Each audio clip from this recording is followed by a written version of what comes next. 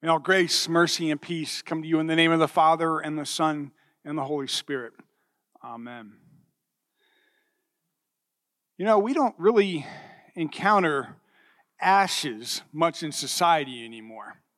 You think about that for a moment. How was it, 10, 15 years ago when we stopped seeing cigarette ads? We stopped hearing about tobacco. You look around today, you don't see a whole lot of people smoking. There are some, but a lot of people vape and smoke, and there's not a lot of ashes left over from that stuff anymore. It's been removed from our view. Why?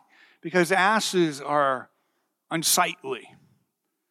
At one time, there was ashtrays everywhere in society, in restaurants and everywhere else, and now you don't even see them. And I expect that we all have to deal with ashes only if we maybe have a wood-burning fireplace anymore, or if you're like me, a charcoal grill. But honestly, those have been replaced by gas-burning fireplaces and propane grills anymore. But one day each year, we encounter ashes as Christians. We engage them up close, personal. We don ashes on our faces, on our foreheads. They're a visible mark that shows what? Have we ever stopped to consider it, or is it just a rite of passage in time in our church year? That day that we celebrate these ashes on our forehead is today, Ash Wednesday. And no, it's not just something we show up for and get and then wash off in a few days. Yes, it will disappear. But lest we understand what the ashes mark and represent, then they really have no meaning. So why do we live with ashes? You know, Christians have imposed ashes on themselves for centuries as a gesture of humility, repentance. We even read about them in the Bible. For instance, Job abased himself and repented in dust and ashes. Daniel pled with God in prayer, fasting, sackcloth, and ashes. We're told in the book of Esther that the entire Jewish people fasted and wore ashes in their time. The prophets of Isaiah, Jeremiah, and Ezekiel, they summoned their hearers. They called them to repent with ashes. Jeremiah calls out, "O my people, put on sackcloth and roll in ashes." And Christ himself refers to repentance with sackcloth and ashes. And all of these are what? They're biblical references that associate the sign of ashes with that, with repentance. So on this Ash Wednesday, the solemn penitential day, ashes remind us then of what? The need for repentance. But not just the need for repentance. We don't just repent. What do we receive in return? Mercy. And therefore you could say that we get mercy in the ashes or out of the ashes. So first of all, to get down, think about these things. What does it mean to be in the ash, to roll in the ashes? It's humility. It's humbling ourselves, to be in the low, to crawl low before the Lord, to repent. It's a stance of humility. And ashes are what?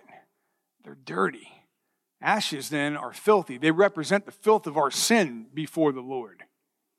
And then third, ashes represent death.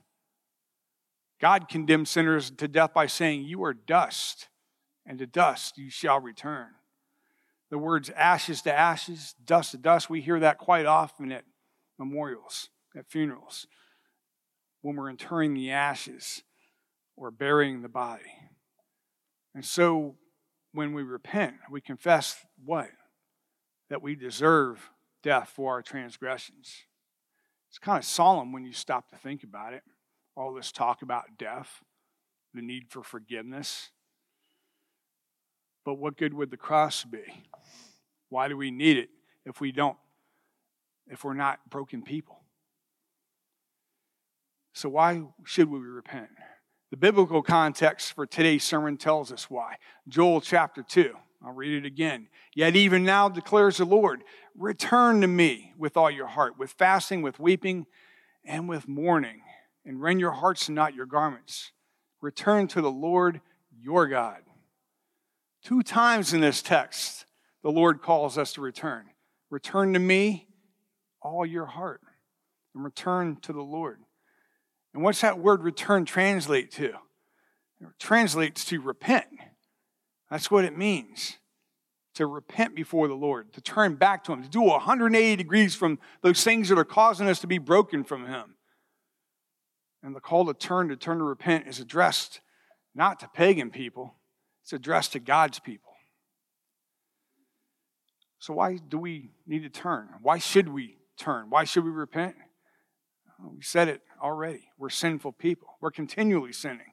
And our epistle lesson this evening makes that abundantly clear. It says, if we say we have no sin, then we deceive ourselves, and the truth is not in us. I once knew a man where I worked my full-time job who used to half-heartedly joke, but he said this was the prayer he would say every day. He would say, Lord, today I haven't lied, I haven't gossiped, I haven't been unkind, and I haven't lost my temper. I haven't had an impure thought or a selfish motive. But I haven't gotten out of bed yet either. And I kind of chuckled by that, but there was a lot of truth in that meaning, right? There's a lot that happens when we get out of bed and we put our clothes on and we go about our daily lives.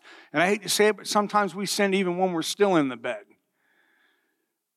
And this is why we need to turn back to Him.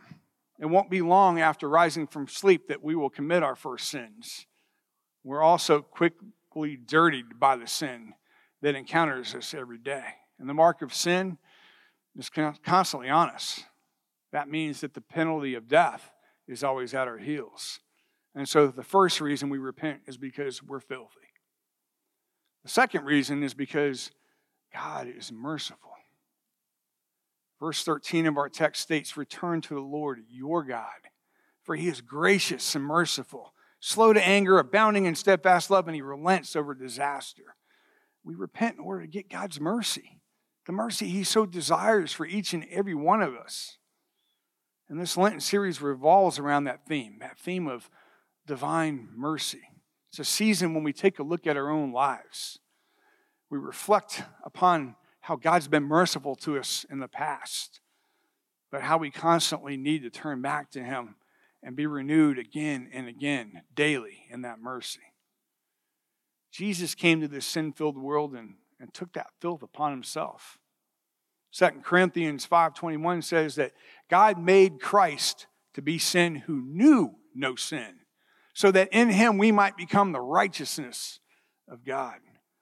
Jesus suffered and died that penalty for our sin. He lay in the dust and in the ashes of death for all of us, so that we could be forgiven.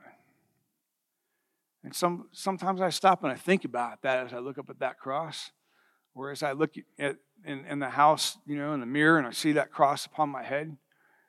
And I think, how could you do that for me? Why would you do that for me? And that's something we can't answer. But that's a part of mercy. It's a part of forgiveness. It's a part of God's grace. God promises us that the blood of Jesus Christ cleanses us from all sin. And if we confess our sins, He's faithful and just to forgive us of our sins. This is why the imposition of ashes today is made in the sign of the cross. The pastor places the ashes on our forehead with a horizontal and a vertical stroke. And think about that, God coming together with us, forming this cross, and He declares that we've been forgiven in Christ crucified. It also attests the mercy of God. We are marked with a sign of the cross to remind us of that mercy. Yeah, we got the ashes that remind us of our sin, but that cross reminds us of the mercy. So we repent. We repent today on Ash Wednesday, and we repent for the next 40 days. But we're supposed to repent every day of our lives. Not just a seasonal thing, not just one day marked in our calendar through the year, the first Wednesday in Lent.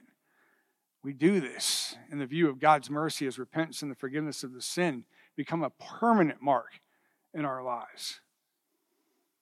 So it reminds me of a story that a classmate of mine who runs some rural parishes in Minnesota told me that he had this elderly pastor one time when he was growing up that, he used to tell him, Mark, every Palm Sunday when everybody's done with their palms, I take the palms and I go home and I burn them and I ground them down to ash and I save them for next Lent season, for Ash Wednesday. Well, there was this one particular Lenten season where the pastor forgot to do it, and it was the day before, and he was scrambling around trying to figure out what he was going to do. So he went back in the back 40, as it was called, back to the woodshed and the brush pile, and he pulled out the old Christmas tree that was all dried up. And he trimmed the branches off, and he ground it down, and he burned it up, and he made ashes of it, and thought, what a perfect substitute. Everybody came in that night, placed a sign of the cross on them, and Ash Wednesday came and went. About 3 days later, he got a call from one of his parishioners who was quite irate because, Pastor, I can't get the mark of this cross off of my forehead.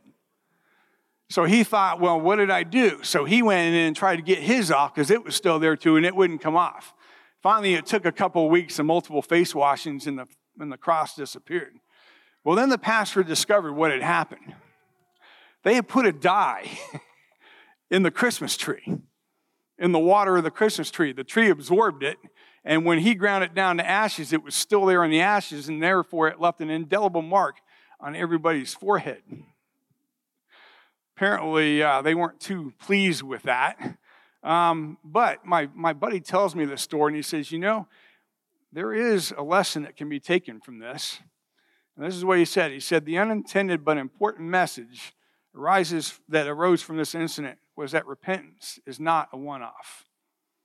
It's not a one-day event. It's pretty poignant. It's to be a permanent mark in our lives. And the cross, the symbol of God's mercy, is to be visible in our lives at all times. So on this Ash Wednesday, in this Lenten season, and in every day, I pray that repentance be a permanent mark in our lives, that we make it a habit, that we don't do it just out of ritual, but we do it because we desire God's mercy. Only then will we learn what it means to live a penitential life in view of God's mercy. And to God be all the glory. Amen.